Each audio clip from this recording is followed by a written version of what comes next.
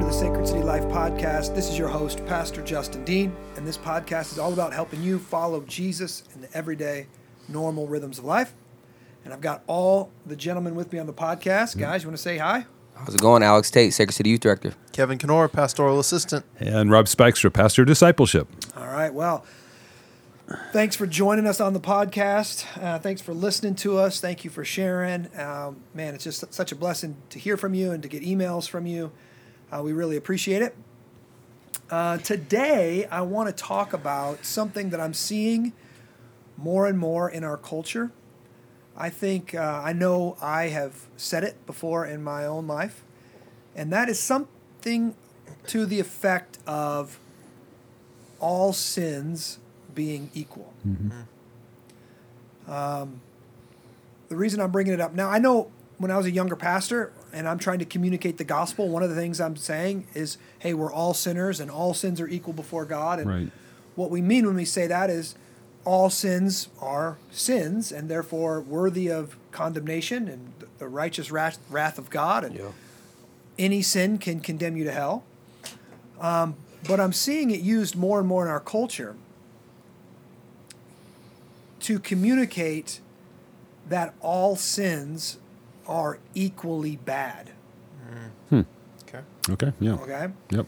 So the most recent one was someone talking about the sin of homosexuality and homosexual desires. And he was communicating, he was a pastor, and he was communicating that, hey, having homosexual desires or homosexual lust is no different than just regular lust. All sins are equal. All sins are equal. And I pushed back on him and said, no, man, that's actually not true. All sins are not totally equal. Mm-hmm. And and then he pushed back, and what are you talking about? Yes, they are, and this. And most people don't know that this question has already been answered in the Westminster Confession. But many people don't know the Westminster Confession. Even many pastors don't know the Westminster Confession. And so they're kind of continuing to propagate this idea that all sins are equal, right? So how would you guys respond? Like, what are your thoughts? Are lustful thoughts lustful thoughts? Doesn't matter if they're homosexual or heterosexual, and it's just the same thing. Are those sins equal, or is there something not equal about those sins? Yeah, I would. I understand the sentiment because I think particularly as a pastor, when you're in a context of preaching, you're typically preaching to people who perhaps, this is perhaps not involved in what we're going to probably argue about is maybe worser sins, because we don't want folks to think that somehow, you can gossip, that's all right, that's not that big of a deal. We're only talking about the really bad sins. So no, we want to make sure that everyone recognizes that even in this case, what you're talking about, lusting, which is something that I think every man or woman has in some context of some object that they lust for, that we want them to recognize that is a sin as bad as homosexuality, the lusting after another same sex. So I get what the guy was saying. I mean, I want to say, yeah, that makes sense. I don't want anybody off the hook, right? And yet, I think as we begin to think through, if we just think a little bit through the consequences, we begin to see differences in terms of the differences. Before even looking at the Westminster Catechism today, Catechism here, I was thinking about consequences. That would be the way I would differentiate between them. That there's greater consequences for certain sins than some sins. So that'd be my first go-to. Yeah. Although I think the Catechism gives us a little bit more to work with. But yeah. What about you boys? I mean, I like the way Rob was putting it. When you look at it, it's what is the consequences of the sin. As you said before, a lot of times, sin is sin. And when you preach and certain things like that, you're not going into all the details, but you're saying in a broad statement, in the sense of like, you are falling short of the glory of God. So like when you look at it that way, that's until you get into the details of what actually happened. Like I would agree with that. So when I think about this, where my mind immediately goes is, and correct me if I'm wrong, all sin is equally offensive before a just and holy God, right? Mm-hmm. All sin carries with it basically a death penalty. And so those are kind of the terms that I generally think through sin, whether it's feels bigger or air quote smaller, you know? So like gossip might feel like, oh, you know, you just tale-bearing, right? But the consequence before God is the same. And so that's kind of how I typically look at it. So I'm actually really interested to hear where we go with this. Well, it's interesting what you just brought up there too, which with regards to when we sin against God, who is infinite, who is infinitely holy. I think we can put it that way. That you can't want, how far is a small sin to this great holy God in comparison to a large sin? Well, it's infinitely an offense, if you will. But when we begin to think about it in terms of our context of one another and the one another's, then you begin to think about, okay, who have I sinned against? Then you begin to see differences between certain sins and other sins if you're looking from maybe a more horizontal level. And it just gets really deep too, because you got people too that are like, well, I have, thoughts about same sex, but I didn't act on it. Is that sinful? So like I'm really interested where we're gonna go with this today, because a lot of people have those, like I have those thoughts. I would like to do those things, but I'm trying to resist the flesh because I know it's wrong. So what does that look like? Right. Okay, so far what I'm hearing you guys say is that sins are equally damnable before God, but there's unequal consequences to sin. Yeah. Okay? I'm going to push back. I'm going to say I agree with you and say that, but there are sins that are more heinous than others by their nature. Not just by their consequence, by their nature. Okay? So, would you guys hire a pastor who confessed to you that he struggles with lust? Yes, I would hire a pastor that struggles with lust. Hopefully you'd ask some more questions to him before you just said yes. But Right. would you hire a pastor who struggles with homosexual lust? You gotta say yeah, Rob. It's lust. I'm gonna say no. I'm gonna say no. That just doesn't sound right. Okay. Yeah. All right. Well, you stopped it. What about you guys? Of course, I'd ask more questions. I would ask more questions. All right. So you're saying that you would. So Rob in his gut, Yeah. Rob had a guttural reaction Yes, that right. something that said no, I wouldn't. Okay, I'm going to commend that, but we're going to work it out, and we're going to keep working it out. So, what? You two? Yeah, I mean, same stream as Rob. Wasn't until you asked, I'm like, huh. Because I had the same gut reaction. Okay. My next step. So I think most pastors today, I think, would say, yes, I would hire a guy who struggles with homosexual lust. Now, they're probably going to ask questions and are you acting on it and all this kind of stuff. Here's what I'm hearing in the culture. I'm hearing from the church in the culture now that they're hiring people that are calling themselves gay Christians or gay pastors. What he means is he has a sexual desire that's oriented towards males, but he's a celibate. Okay. I Okay? see. And I would say, no, that's a sin. You can't call yourself a gay Christian. Okay? You don't define yourself by your desires or your temptations.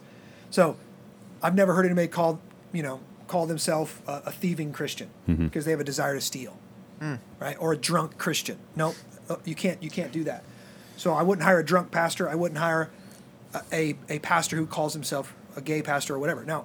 But most people would. And this pastor, this Acts 29 pastor that I was talking to, he would. And he would say a homosexual lust is no different than Heterosexual lust. Than heterosexual lust. He said it's no different. And I said, okay. This is what I did. I took it one step further. What about a pastor who lusts after children? What about a pastor who lusts after animals? And he's, oh my gosh, he just erupted. That's ridiculous.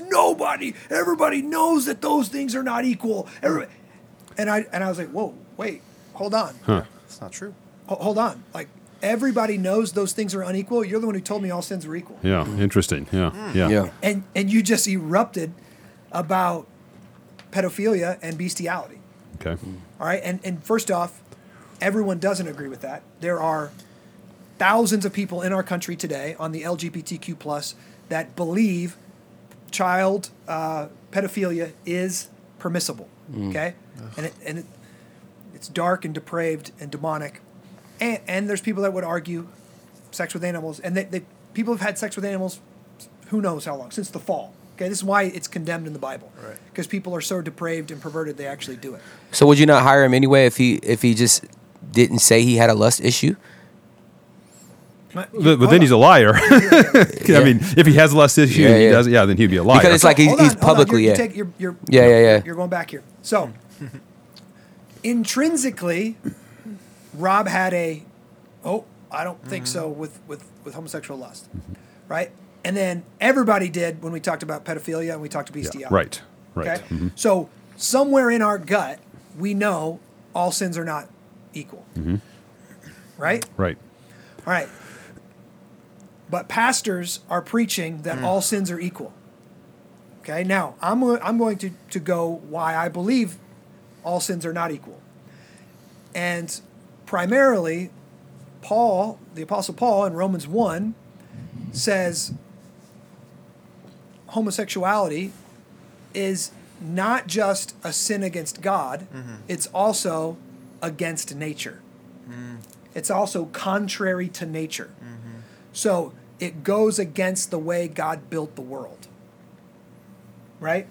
It's a sin. So it's a sin against nature. So if a young man is lusting after his girlfriend, right?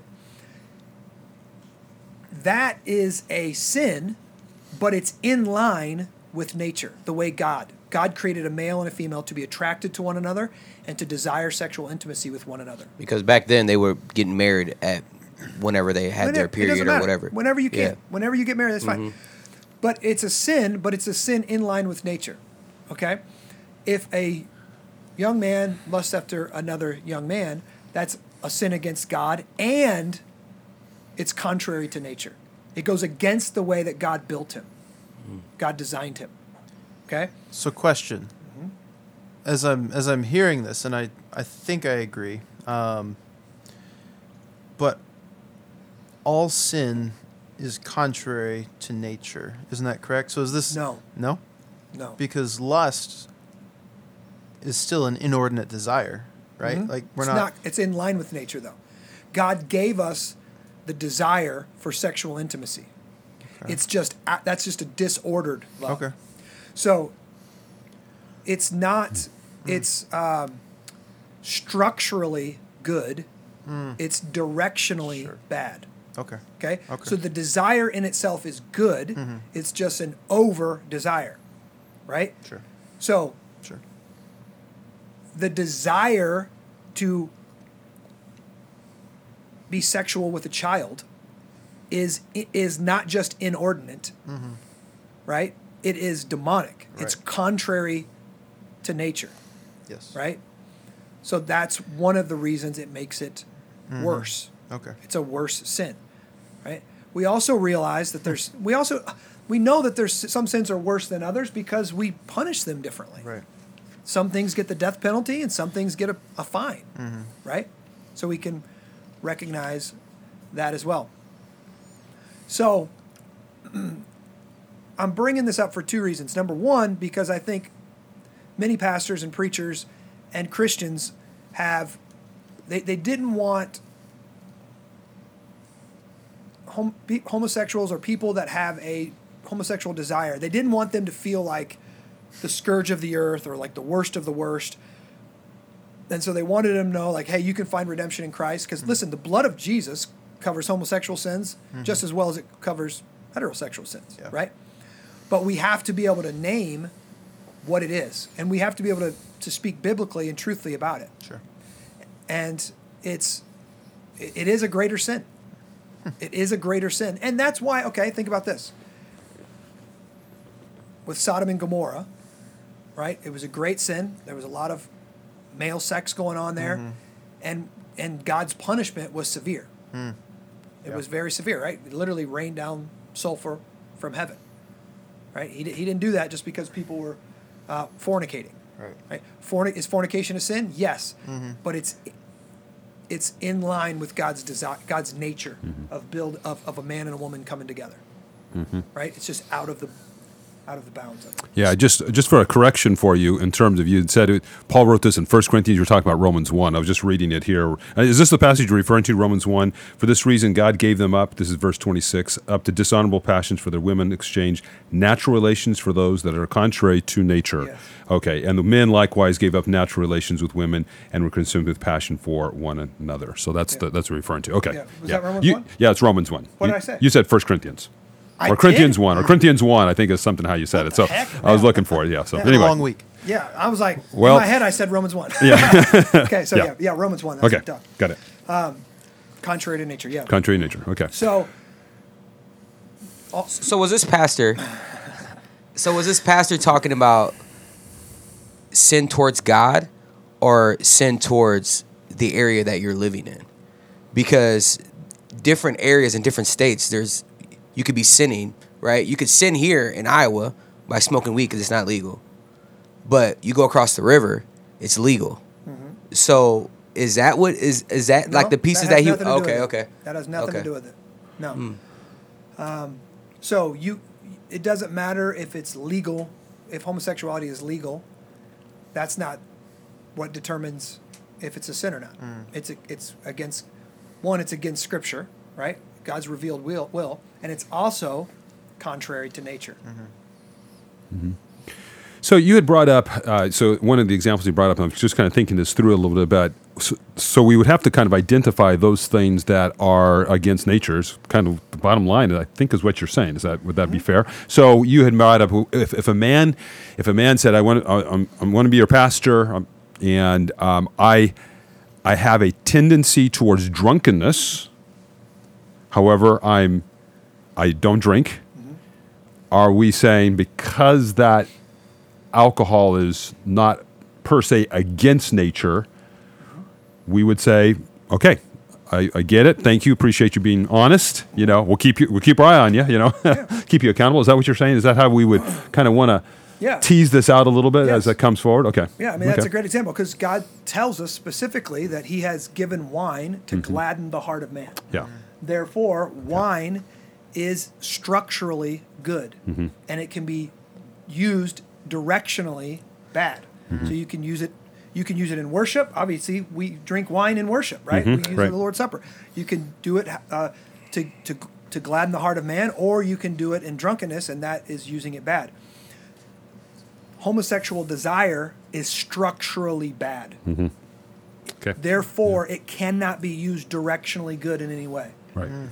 Now, why do we need to know that? Because the culture is saying things like, "Oh, love is love," and what if it's a monogamous homosexual holy relationship? Right. Wrong.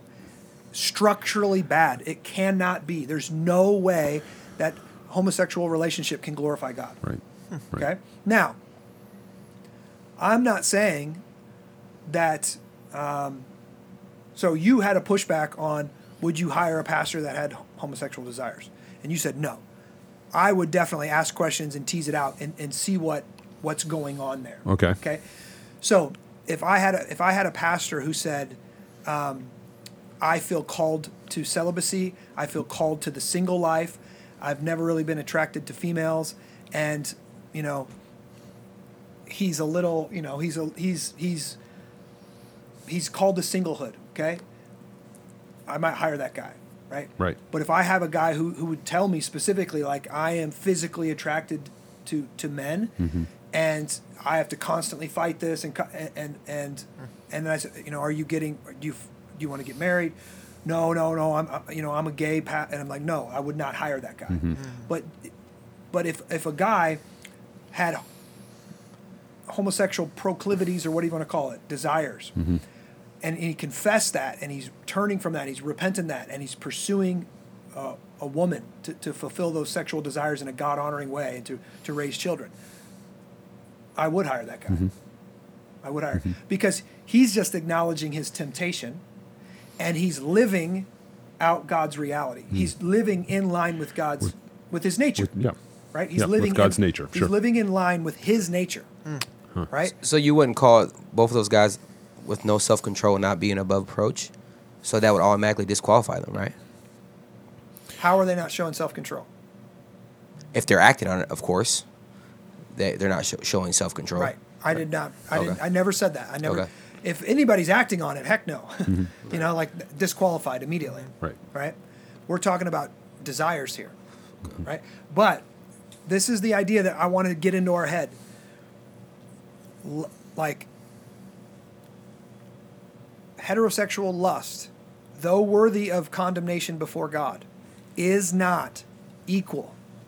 It is more heinous to desire the same sex, to lust after the same sex. It's more heinous to do that. Okay? They're not equal in that sense. Right. Right. We need to talk about that, right? And we need to. Their culture is trying to get us to accept the reality, a false reality, that homosexual relationships are equally virtuous as heterosexual reality, or heterosexual relationships. I'm going to just say this. 50 years ago, when you heard anything about homosexuality, most people had a gag reflex. We need to recover the gag reflex, right? And you can see how this is, I mean, as we're thinking about within the context of the church, you can see how easily it becomes where we do get to this place where we think, it's, you had mentioned it earlier, we desire that all come to faith in Christ, and we don't want to, in a sense, push away those who are, in this case we're talking about, have a same-sex attraction. We don't want to push them away, and so we try to minimize certain sins that have become somewhat raised to a virtuous level in our culture. And so so what we're trying to do is while it's being raised, we're trying to minimize the differences so that they'll feel warmly welcomed. But in so doing, what we seem to be doing is we're also beginning to minimize the heinousness of certain sin in such a way that says, your sin is your gossip, or I don't know, your gossip is this. My tendency towards same-sex attraction is no worse than your gossip. And so I can see how we're slowly getting pulled into this. And when we do that, we are short-circuiting one of God's realities that he built into the world, namely shame. Sure. When homosexual desire and actions are meant to be shameful. They're meant to be shunned by society because they do damage society. They're meant to be gross because they are gross. Specifically, men with men is disgusting. We're not going to talk about it. And it's meant to be shameful in the sense that it causes you to reach out for grace, right? Like there's meant to be a stigma to it. There's meant to be, I know that I am depraved, that there's something wrong with me. Therefore, I have to pursue grace. I have to pursue salvation. I have to pursue Jesus Christ. Right? And obviously, why do we want to make it, we think, I don't want these people to feel ashamed, and it's like, well, it's why a shameful not? thing. Yeah. Like they should. Yeah. We should. If when a thief steals, they should feel ashamed, right? So, so they're not equal. Now, let me tease this out a little bit, and you guys are probably going to know. We also know all sins are not equal because of the sin against the Holy Ghost, right? Sure. Yep. What's that sin, Rob? Well, it's a sin of blasphemy against the Holy Spirit, which is basically to reject the Spirit's conviction of the death and resurrection of Jesus Christ as a means of salvation. What happens if you do that? What does the scripture The say? Scripture says it is you're condemned forever. You go to hell. I mean, that's the It says it's the an death. unforgivable Oh, sin. sure. Yeah, unforgivable. Yeah. Unforgivable. Yeah. Okay, if all sins are equal, then how is that one Unforgivable. Right. Right. All sins are not equal. They're not equal. If you sin against the Holy Spirit, you cannot reject, like Rob said, you reject the gifts of the Holy Spirit and the work of Jesus, and then there's no forgiveness for you. So what do you say about the atheist that becomes Christian? I say praise God. Yeah. Well, I'm saying because he rejected or she rejected, and then now it's come to Well, faith. the whole intent of even Jesus giving us and helping us to understand that there is this unforgivable sin, and that is that you reject the Holy Spirit. The intent of that giving that is that it would cause the atheist to step back and go, whoa, wait, what? It should bring conviction. The intent or hope is that it will actually bring conviction that says, I better rethink this. Yeah. But the atheist that becomes a Christian did not commit the unforgivable sin. No. Right. Because he's converted. Right. He believes, Right. So this is this would be a more than likely a hardened disposition against Christ. I mean, I think we see it in Judas. Right? What Judas refused to repent, instead he went and killed himself. I think you might even see it in Ananias and Sapphira because they lie to the Holy Spirit. Right, and then they're killed immediately in Acts. So again, all sins are not equal, right? So we need to be more careful how we speak. So here's what the Westminster Confession says about it, the Larger Catechism. Question 150: Are all transgressions of the law of God equally heinous in themselves and in the sight of God? So in themselves, that's their essence, okay? And in the sight of God. Here's the answer. All transgressions of the law of God are not equally heinous, but some sins in themselves, so in their essence, and by reason of several aggravations, are more heinous in the sight of God than others. Okay, so Westminster Confession says, no, all sins are not equally heinous. Some sins, not just in their consequences, not just in their societal ramifications, but in their essence, they are more heinous in the sight of God than others. All right? So let's check out some scriptures on that, right? Here's what the book of John, chapter 19, 11. Listen, this is what Jesus says. Jesus answered him, "You would have no authority over me at all unless it had been given you from above. Therefore, he who delivered me over to you has the greater sin." Huh. Talking about Judas. Judas, yep. Jesus talking about Judas, right? He who delivered me over to you has the greater sin. Jesus is standing before Pilate here, about to be judged. So he's saying, right? Yeah, you're guilty of your sin, but Judas's sin was even greater. Okay? We could ask greater in what way, but still, we're seeing it's not equal. You can't see one sin was greater than the other if all sins are equal. Right?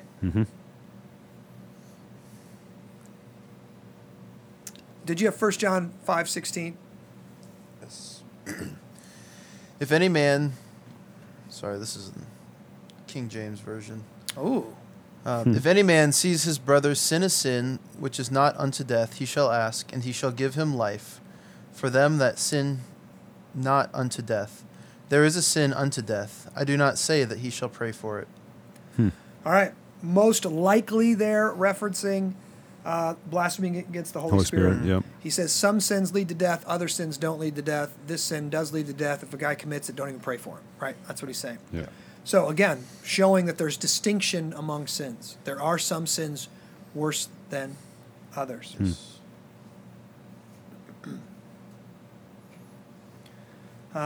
There's a lot of different places that we could point to as well.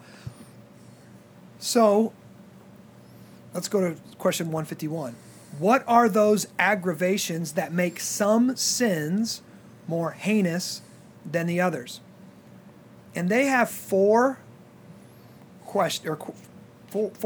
reasons here, and they're pretty intense. They're pretty extensive. So I'm just gonna, and there's about I don't even know, 30 scriptures attached to it, it looks like. Yep. And obviously, we don't have time to go into all that. Right away, here's one. From the person's offending, what makes some sins worse than others? From the person's offending, if they be of riper age. So, let's just say this: if you know better, your sin is worse than a child's sin, Yeah. right? Yep. I'm the ripest here, by the way. I just want to say I'm the ripest. Yeah. So you got the most heinous sin. Yeah. Yeah. Greater Potential. experience or grace. So again, for a pastor or for somebody who's been a Christian for a long time, some of their sins are more heinous than somebody who's been a Christian. And we know this, right? Somebody who just gets saved, do we expect perfection out of them right No, away? no, No, I mean, we don't of course not. expect perfection out of anybody, but we expect more out of a seasoned pastor than we would a person who's been saved, Yep. right? Eminent for profession, gifts, place, office, guides to others, and whose example is likely to be followed by others. So the sin of leaders Yeah. is worse Yeah. than the sin of followers, Yeah. That's good. right? Because, I mean, some of it is the effect, right? But it's also their position and status by God, right? Pastors are going to be judged with a greater strictness. Ugh, awful, just awful. But what does that say? That's saying that they're not equal standards. I think this is important. I'm glad we're bringing this up because I do think it's important. Our natural tendency is to minimize our sin, particularly our favorite sins, right? And so there seems to be here saying, this is serious. And we live in a culture that has so reduced sin to being not that big of a deal. Generally, as our culture, we don't even talk about sin in our culture, and then within the church itself seems to be also kind of minimizing some of these things. And boy, you start reading this is kind of a wake-up call. Yeah. And then some sins are more heinous than others because of the parties offended. So he says, they say, if immediately against God. So again, we already saw that. If you blaspheme the Holy Spirit, that's an unforgivable sin, right? Because God is the only source of salvation. And so if you're cursing him and blaspheming him and you don't want anything to do with him, then there's no hope for you. There's no way you could possibly be saved. And then Yeah, he meets against Christ and his grace, and then the Holy Spirit. This is the one you were talking about. So looking at the Trinity itself. Mm-hmm.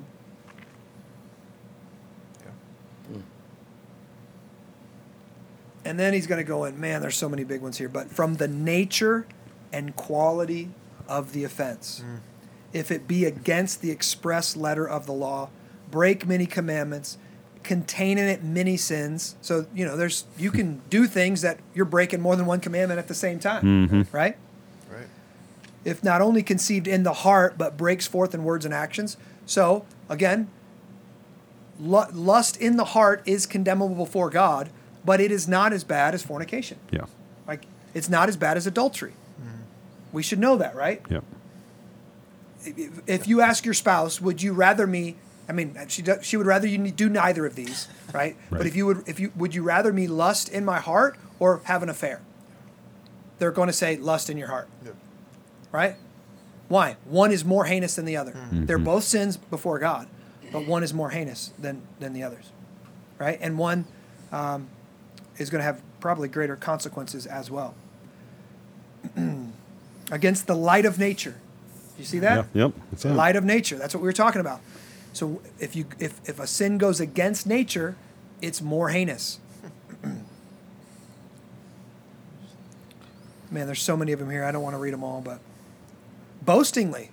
So if you do a sin and you brag about it that's more heinous, right? Done deliberately, willfully, presumptuously, impudently, boastingly, maliciously, frequently, obstinately, with delight, continuance, or relapsing after repentance. So all of those things, if you just give yourself over to sin, that's more heinous. If you do it constantly, it's more heinous. And I'll just kind of put a little emphasis on this just so we're reading this, but again, we're not reading the scriptures at all this. So these aren't just coming out of the heads of the Westminster Divines. These are coming out of scripture. So every one of these has scripture that they're referring to. So it's scriptural. Yeah. Direct scripture that they're referring to. Okay? So, are all sins equal? No, they're not. They're all equally condemnable before God, but they're not equally heinous. Some sins are worse than others, and we need to recover that biblical vernacular, right? That's good. the way the Bible describes it. And so, any closing thoughts? Anything as we're closing it down here? No, I don't. Again, I'll just go back and say it's. I think the importance of this is, and it was something you referred to earlier, which is the shame that is needful. And again, we live in a culture that is so much against. We don't want people to feel shameful. We don't. Shame is a bad word in our culture, and it's becoming a bad word in the church. And it's. But then you pointed out it's the very thing that God uses to help us to recognize what is wrong with us and to turn from it, to confess. Yeah, there's a healthy shame. So Yes. there's a God-honoring, healthy shame that you could call it even a grace. Yeah. One, it's a grace because it causes me to fall to my knees and cry out for grace. Right. Yeah. Secondly, shame restrains evil. Yes. So if there's a stigma on a certain sin, people are going to be less prone to participate in that sin, right? They don't want to feel shame. Right. So I'm not going to do that. That would be shameful. I would be ashamed of myself, right? Yep. So shame actually restrains evil out in society. So it's meant to be used in a healthy way. Yep. Yeah. So For we sure. should feel ashamed for acting certain ways, right? And so we should not try to remove the shame of people without the gospel. The gospel is the one that removes the shame, and it doesn't remove the shame so that we can keep on sinning. Right. Like, this is what's driving me crazy is the pastors and the Christians who are saying things like, hey, we're all sinners, and so just come on over here and you can be gay in our church and we'll just turn and look the other way, and we don't want you to feel ashamed for anything, and yeah, you can have children and you can serve in the kids ministry and all that. And it's like, what are you doing? Like, no, these people should feel ashamed and seek God and turn from their sins in repentance. You should not be making a culture that makes it less difficult to sin, Right. Yeah. Yeah. right? Like, you want a culture with high standards that make sin shameful. Right. Yeah. I think the sad part is too is that there's so many pastors that are allowing that, where they're actually leading people, and then the people are accepting it, and then when they see commercials and all these different things, they have no shame. It's just another thing that they're watching. It's, hey, just be praying for them. No, they should feel the shame. They should continue to seek after God, and the pastor should step up and call that out in a loving way. Yeah. I'll just end with this. So this week I saw there's a clip that went viral on Twitter from Andy Stanley. And Andy Stanley is a megachurch pastor down in Atlanta, and he's been slowly sliding, maybe not slowly, he's been sliding into liberalism for about a decade, at least about a decade, because he has a desire to reach the lost. He has a genuine desire to reach the lost. And so he is capitulating on many different things in culture. And lately, this last clip was shaming the Christians in his church, saying, there's homosexuals that come to this church. They're in a loving, monogamous relationship, and they come to this church, even though they know that we don't fully agree with it, and I don't think he used the word sin, but they still come anyways. And this is what he said. He said, these gay couples that are coming to this church have more faith than most Christians, because how many times do you go to places where you know that you're not going to be, that they don't agree with your beliefs? And I wanted to shake him and just throw him off that stage. Absolutely ridiculous. They are living in sin against God. Right? They're literally saying to God, we don't care what you say. We're going to live the way that we live. And then to say to a Christian that this person has more faith than the Christians here, because wild. it's absolutely insane.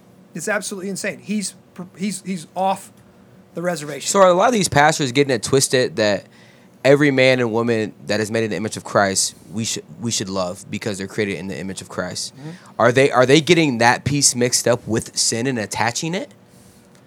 Well, I don't know. There would say probably that you can't say that somebody is sinful and depraved and broken and love them. So they think, here's the statement. If you say something's a sin, they're never gonna come back. So how are you ever gonna reach them? And I would say, well, that's not my job. That's God's job to bring conviction, right? But they're going to your church and they're basically hearing that all the Christians here need to repent, and they're actually righteous. So they feel like they have to save them. Somehow they're righteous. Yeah. God's good at his job. He can do his job. So there's lots of ways that this goes wrong. But yeah, I mean, I think you lose the gospel. I think you you eventually lose the gospel. Right? Yep. All right. So are all sins equal? No. They're not. I know this is probably going to bring up some questions, so if you've got questions, you can email me at justindean@sacredcitychurch.com. We love you guys. We're praying for you. We're thankful for you. God bless.